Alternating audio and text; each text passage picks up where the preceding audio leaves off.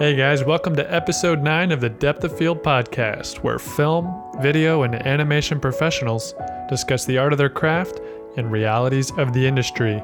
Today on the show, we have Michael Jones, the founder of MoGraph Mentor, an online school for motion graphics, and we're going to talk about the future of film school and creative education in general. You're not going to want to miss it, so take a seat at your desk and let's take some notes.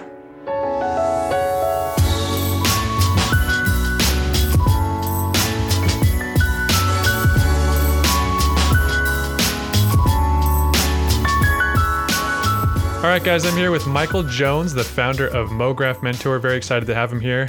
Mike, thanks for joining us. Thank you, Adrian. Pleasure to speak with you, my friend. So for somebody that's not familiar with MoGraph Mentors, we have a lot of different types of listeners, people in the film industry or corporate video. Can you just explain what you're offering and what you're doing with your school? Yeah, MoGraph Mentor is an online school that focuses on motion graphics. So we try to teach people design, teach people animation, teach people filmmaking and process.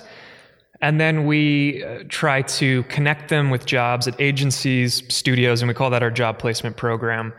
Our program is 9 months long. It contains a live class that runs 2 to 3 hours in a small group setting. And if you do the entire program, it would take you 9 months and cost you $6,000. So we're trying to offer people a very immersive online experience, not just watching videos, but actually having live conversations, getting critique, really kind of treating it like art school insofar as we can in that format.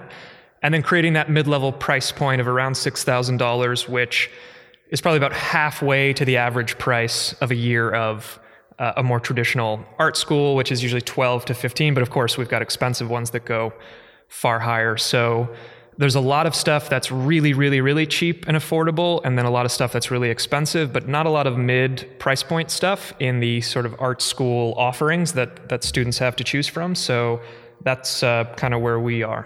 Cool. And your background is in design, illustration, and motion graphics as well. I'd love to hear about the process that came to you deciding to start this. Like, how did you see the need, and what made you really think this was going to be successful? So I had attended some other online classes. I should definitely say that what we were doing in the format wasn't terribly novel. There were already a couple other groups in other industries doing these types of small group online critique, just basically having art school, but doing it through web conferencing and maybe a Slack channel and things like that. But we didn't have it for our niche specifically in motion design, which we're kind of a quirky we're a mix of designers and animators and filmmakers, and we do a little bit of everything. So there was nothing, and I would have these conversations with my wife about, someone will eventually do this in our niche, and someone really, really qualified and great will come along and they'll be the ones to do it. And long story short, after a few years, we said, no one's really putting this together. Why don't we be the ones to try to organize it, put together some marketing, and just kind of go for it and have fun with it? And so that was generally the thought process. And so now we're in year 5 and definitely glad to have been a part of building this. And you kind of had a passion for education before this, right? Or is this something you kind of had to grow into and learn to love? Well, I was briefly an education major, thinking that I wanted to teach maybe like 8th grade history or something. Okay. My mother was an educator. She had taught kindergarten, been involved in early childhood for probably 25 years. And so it always kind of been around her classrooms. And my father, towards the end of his life, was actually a pastor. And it's kind of almost like an educational role as well, where you're working with individuals. And so it's been, that was sort of the other part of my life, spending time around that. So I guess we kind of fall into the things of how our personalities get crafted by, who we see as examples and stuff like that. So I guess I'm a little bit suited definitely towards working with people and education. Right. Well, since you've been teaching people, how long has MoGraph Mentor been going? So 5 years. 5 years. Okay. So you've been involved with teaching people for 5 years. And I'd love to talk about just some of the common things you're noticing about your students, if there's any specific trends. Like if you were going to talk to a student that maybe is, struggling with certain things and you were just trying to encourage them, like, hey, actually a lot of students are coming at it with these challenges as well. Like, what are some common things that you notice? It's a good question. I think one thing that's definitely become clear to me is that people are generally smart enough to understand almost any concept you throw at them. The difference in performance comes based more on conscientiousness and passion and discipline, and who does the work consistently the most. Who's going to get busy on those off days and not spend 4 hours a night doing illustration, and who is. And that conscientiousness, because people are all so interesting and we have such diversity in the program, people from 70 different countries, speaking different languages even at times, and intelligent, bright, interested people in these materials that we're talking about, design and animation. But then it's so hard to put the concepts into practice. It takes so long, so many hours in front of the computer, struggling, wrestling with Photoshop, wrestling with Illustrator, that given enough time, who emerges as like, wow, look at their portfolio, holy crap, I want to work with them and be a collaborator now, versus people who keep kind of stumbling along, not really producing stuff that's going to give them breakthroughs and really give them a great career in the industry. Oftentimes seems to be that conscientiousness of who's putting in the time and who's really committed to it. That's one I wouldn't expect, but it makes a lot of sense. You can tell somebody how to draw till you're blue in the face, but if they don't put in the hours, they're just not going to get better. Yeah, that seems to be true, I think. Yeah. And are most of your students coming from previous experience, or are you getting the impression that these are people Usually, that Yeah, so they've we've been got to some, art school. Yeah, no, well, we've got some beginners. Most people have tinkered and even done some projects and watched lots of tutorials. That's probably the biggest part of the cohort, is people who already have a bit of technical knowledge, but now they realize they're missing a foundation and maybe basic art principles or basic design or kind of basic filmmaking process. And so they understand software, but they really don't know what to make or why people make things in certain ways. And I think if you want to really be like a high-end creative professional, you have to have some of that creative director, art director language coming out of your mouth to work at these really great places with these great brands and understand what these brands are after, what these different organizations are after through their communications. Art school gives you so much of that. Art school teaches a lot of these people how to talk about work, how to talk about process, how to speak with clients. And so I think there's a lot of people who have some technical skills and then want to spend time with our mentors and having that art school experience that gives them just some more polish and some more depth and some more substance to their skills that then become very attractive to employers. Right. So you're teaching these people all these different skills, and I'd love to hear, what's something you've learned along this journey from teaching all these people? Well, I've learned a lot working with people. It certainly teaches you. Something I've learned about myself is that I also need to keep making stuff and becoming a better artist and growing. As the program got pretty big, most of my time became devoted to administrative tasks and marketing and thinking about growing the business and working with students and doing customer service, which is just like a 24/7 engine once we got this thing going of 50 emails a day sometimes of people that we need to interact with. And so I felt, there was like a 2-year period where I was not really making that much. I was still doing some client work, but it was all well underneath my skill set, and none of it was really stretching me to become a better artist in any way. And it definitely got a little depressing where I felt like now more this year, I'm trying to take more time to draw again and learn more and do more painting in Photoshop and do more interesting animations that stretch me and not just falling back on some of the things I know. So, and maybe this too, just owning your own business and thinking about products, but also still wanting to have that time where you can just zone out and draw for 6 hours. It was I've realized that I need that, or I'm going to start to hate it. And I'm just going to start to I don't just want to be doing emailing all day, every day for the rest of my life. So it's I've got to fit some other moments for myself in there. There's a really good lesson in there. I've heard, smart business people talk about being humble to the point, understanding they still need to learn. You can't take the mindset of, I've made it, I know, and now I just teach people, and then they stop learning, and then, 5-10 years, they're irrelevant because they stopped learning. Yeah. That's a good lesson. Yeah. Okay, this is the exciting part of the conversation I was looking forward to, is talking about film school, art school as an industry, because there's clearly a change going on with businesses like yours popping up. But there's still, these film schools and art schools are still in business. They're obviously, people are going there. And I think it's a conversation that should be had more, because I think the people that go there don't really know why they're going there. There's still this mindset of college is the natural next step to go, and the creative services has kind of been lumped into that for a lot of people. So I'd love to talk about what you think the future looks like even in the next 15 years for these creative art schools. Well, I think you touching on people making the choice to go if they think it's just a natural progression. The term I like to use is agency.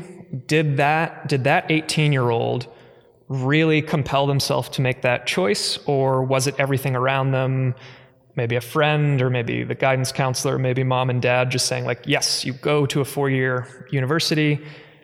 And for that older generation, when the economics were a bit different and the things that you were learning were a bit different, most of the things offered in higher education, in our parents' generation, were probably a straighter line into the economy, whereas now the liberal arts has really kind of blossomed, where there's all sorts of different offerings of, even very minute things that don't then have a super straight line. So I know we have a lot of kids that are just kind of going into it. So I think that's a really important point. And especially in art school, because if you're going to go to a really expensive private 4-year art school, you really had better belong there, in the sense that you're really going to make a career in the creative arts. You really intend to make, maybe $130,000 a year after 6 or 7 years of experience, not at first, but you see that gradient of like, I'm going to make 60 grand when I come out of here doing something junior level, or even 45 grand maybe. But after 5 or 6 years, I'm going to have that creative director, art director, like I'm going to be a real substantive player in this, and I'm going to make a lot of money. Well then, okay, amazing decision. Like go to Arts Center, spend all the money, because you're going to make then millions of dollars, hopefully, over the course of 30 years of being really productive and prolific and loving your career. And that's great for those people. And I'd say probably 20% of people are probably in that group. They're high achievers. They're really serious. They're going to put in the time. They're going to become a character animator and go to Disney and make lots of money and pay it off by the time they're 35. And it's like, okay, then the model isn't that terrible. But for other students, right, if they just showed up and thought, maybe this is a good idea, maybe I'm interested. Well, there can't really be a maybe if the price was $40,000. Like net, I think Arts Center is like $39,000 net for 1 year. Yeah. Then you really shouldn't be testing it out if you're going to spend that amount of money. You should be doing MoGraph Mentor or School of Motion or watching tutorials or doing your own projects. Because the only people I would ever think are making a sound decision is going to be those top 15, 20% players. They're going to have great jobs, go to great agencies, and make amazing work. Because there's certainly no denying that what places like Arts Center offer is amazingly transformative. To go and be amongst these brilliant artists and designers with decades of experience, it really is a massive shortcut for the kids who are really going to take it seriously and embrace it. But, I've heard Joey Corman of School of Motion even speak about, like at Ringling, the number of students who would show up and like not do the assignments and just kind of putter around, and maybe they were just having some beers on the weekend and they're not really serious. But there's a $35,000 debt with interest that's now tied to these people. Mm-hmm. And so that goes back to your point of agency of like, did you decide to even be here? What the hell are you doing here? This is costing you. This is going to cost you for decades. You're making a huge mistake. So I think when I think about current higher education, I'm thinking about the different groups of people that it really is right for, and then other people that are maybe on that fence. And then maybe, we know that 30% of students don't even make it to sophomore year. So right off the bat, if we have 2.1 million kids in every American high school cohort yearly, that's like 700,000 kids who go to university, and after 1 year they leave and they don't go back. Mm-hmm. And so for those kids, we need a whole host of alternatives, and online education is obviously going to be a huge part of that. But I'd love to see the big schools offer like a softer gradient to some of these kids of like, if I'm Ringling, I would think, okay, if I have 30% of kids flaking out on this thing, maybe I need to be offering some real intermediate steps to help weed out people, or like let them get a sense of it either by offering an online class or maybe running a summer program that's 3 months that costs you a few $1,000s, like to protect these kids from themselves almost. I'd actually like to see more of that. But again, it comes down to incentives. What is their incentive to protect these people from themselves versus just saying like, hey, you decided to be here, you borrowed it, so come on in. So I think it's a danger to many students that they should choose very wisely. But it's certainly not a 100% no for me that you shouldn't go to art school. But I think for most people, we're going to need all kinds of alternatives. So I'm excited about MoGraph Mentor and all the other offerings that will help people just make better decisions when it comes to trying to learn and trying to create a career for themselves. Right. Yeah, the financial issue, it seems that there's too much of a disconnect when you take a loan. You just don't take the money for what it is. It's too casual. Yeah, that's a big psychological problem too, right? The third party payer problem of when someone else is footing the bill, we fundamentally behave differently. And I think that's pretty well documented, even like psychologically about us. So yeah, I think that's a big part of it. I think we should talk about, you mentioned the teachers being a valuable part of these schools. And I was thinking, as you said that honestly, the people you have teaching, there could be a point made that they're more attractive to learn from because you're getting people that are in the prime of their work life and they're taking time away to teach current trends, current, things that are happening in the industry. Whereas people at colleges seem to be people that they had their career and now they're deciding to teach. And in my mind, you can make the point that they're kind of like, they're done. Their career is kind of over and now they're going to teach people. And the people that you're having teach now might do that in the future. But there's a point to be made that you could be considered more relevant. Yeah, I think you would be happy to learn, as I have, that a lot of these schools are trying to keep their teaching costs low by using adjunct faculty, meaning people who do work full time and then come in just to teach the class. So at a place like Arts Center, one of your teachers is Chris Do. He teaches there adjunct. So it's like you're getting studio owners and like very legit people that are on the cutting edge actually coming in. Now that's not every school. And I think to your point, there are many, many more institutions that did have someone who had a very short career and then came in and is now just faculty. And that, I agree, is a problem. And I think those programs that do that will find it's a problem over time and be penalized by people drifting, like you're saying, towards the working professionals who they already say like, well, I want my work to be like that, so I'm going to trend in that direction. And that's what's so exciting about now any great artist being able to create an educational offering, like Ash Thorpe with Learn Squared, how he's bringing various really, really high-end working artists, bringing their workflows and information right to students. So yeah, I think your point is definitely true. Cool. Another benefit to going to college would seem interacting with peers and making connections for your professional life. But do you notice that happening in your online classes? People are being introduced and they stay in touch digitally. We're all so used to that anyway. Does that seem to be going on?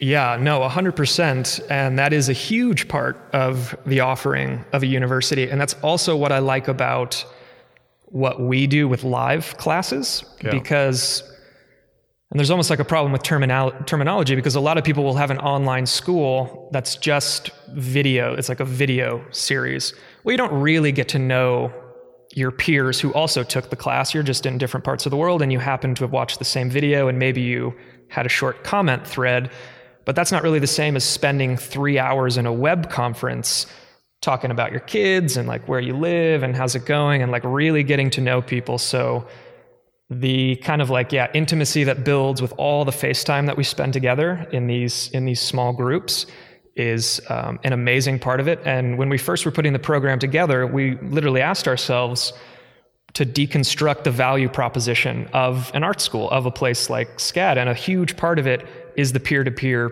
connection. And that's what convinced us to try to put that at the center of the way that we were doing these projects, is putting people into small group settings, because it's like university should teach you knowledge, help you contextualize it in like a larger liberal arts education. It should connect you with your peers, and then it should help you advance your career. And so when we started, we said, well, we can do all that. That's not really a question of format. It's like we can still have those same goals as the art school and go about it digitally. Well, let's switch to talking about the motion graphics industry specifically. I'd love to hear your thoughts on competition, pricing, expectations from studios, and technology. And we could just take those one at a time, but just going through kind of the list of things that are clearly being affected and changing on an almost weekly basis. Yeah, there's probably a lot of other people who could speak to this better because I've had my head down with the online education for so long and I don't run a studio. I definitely do freelance work. For me, I've not witnessed a huge change. I have like a small network of clients whose needs right now are very similar to what they were 4 or 5 years ago. A lot of web stuff, a little bit of broadcast stuff.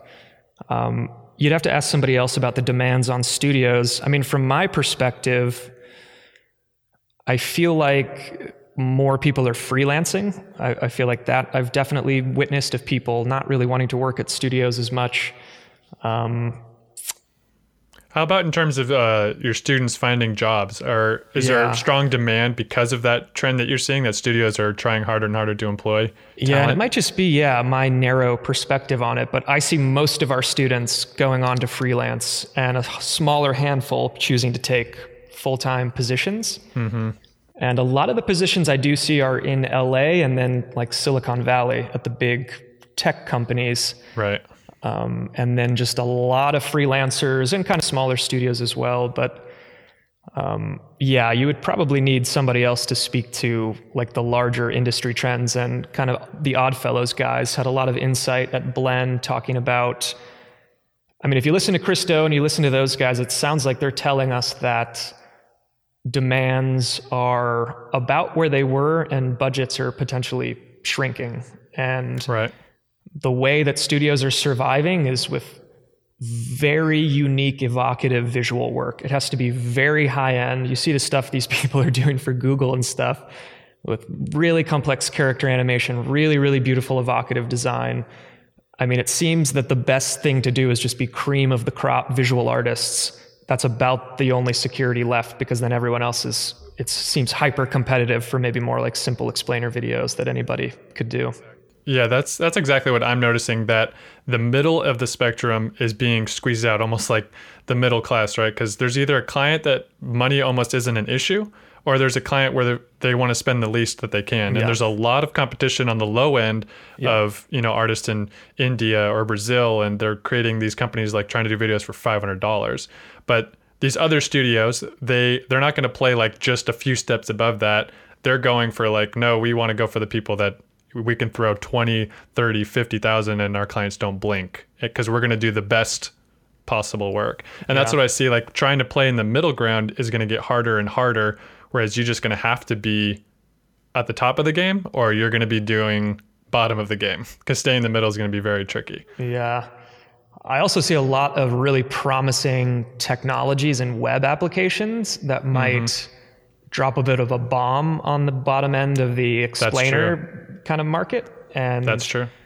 That is obviously speculative, but I think it will be interesting to see of where we are in 10 years. If it's like, it would almost be unheard of to pay someone for the $5,000 explainer video because there's some $19 a month AI bot that can like pretty much mimic what we were doing with kind of, with the explainers and with just like icons and text and stuff. Some of it isn't that complicated, it would seem, to reverse engineer. So that could be a problem as well. But again, it's like originality is this like kind of golden thing that's the value now. That's the value, is being different, having a point of view, having a perspective, having artists that no one else has, and making great work.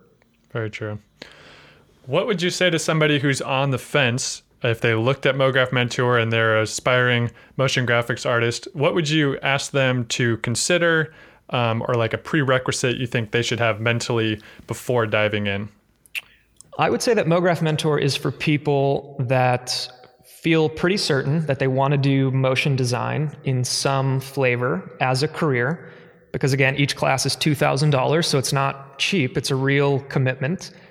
The other thing we would say is to make sure that you can block out time for each 3-month class, meaning you really are going to commit an extra 15-ish hours a week to illustrate, to storyboard, to work on your scripts, to work on your art direction, because we are project-based, and the only way to get better is to make lots of work, to be pushed, to force yourself to refine your work and your ideas, and have to present those ideas to other people and get their feedback and direction over time.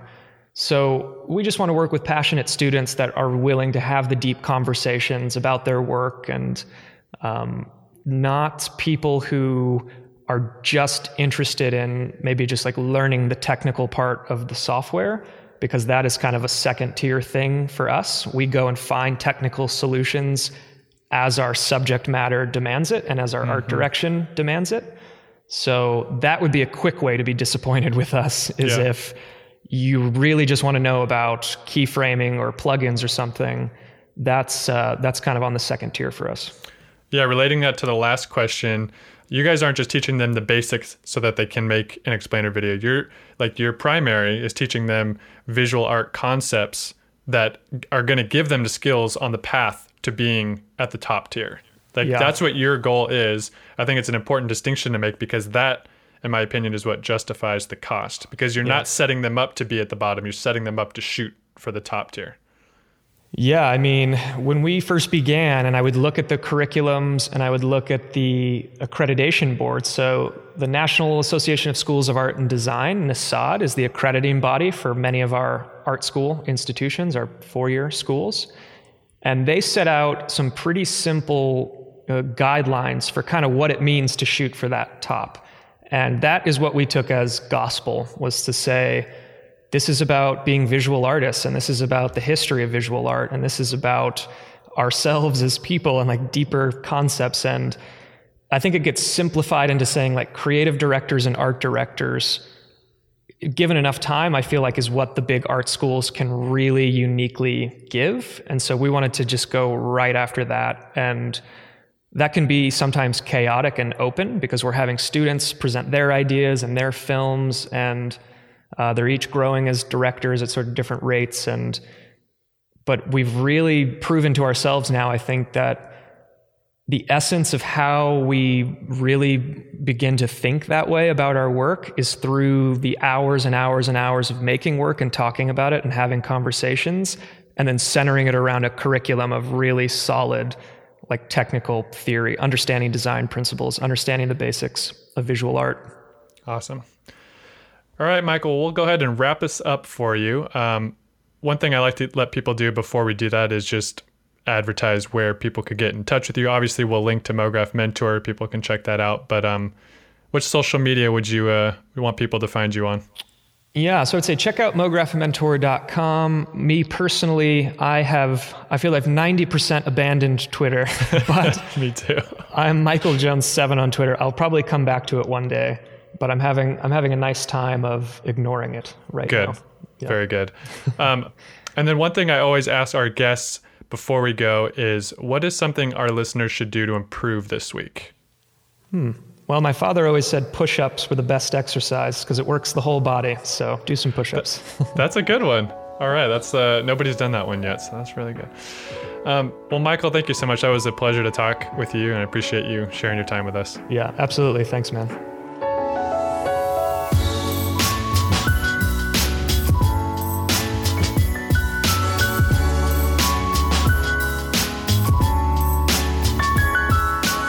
All right, guys, thanks for listening. I hope you enjoyed that. And if you are considering film school, or if you've been to film school, there's a chance you might be working on short films or videos of some sort. And if that's the case, I wanted to let you know that this show is sponsored by Plot, the fastest way to create and share storyboards. So why don't you head over to theplot.io and create your free account today. And while you're there, you can check out the show notes and all the related links of this episode if you go to theplot.io/009. Well, guys, it was a pleasure to have you here. I hope to see you again next time. Why don't you go ahead and subscribe on iTunes or Google Play, wherever you're listening to this. Thank you. I appreciate it. And I look forward to seeing you again.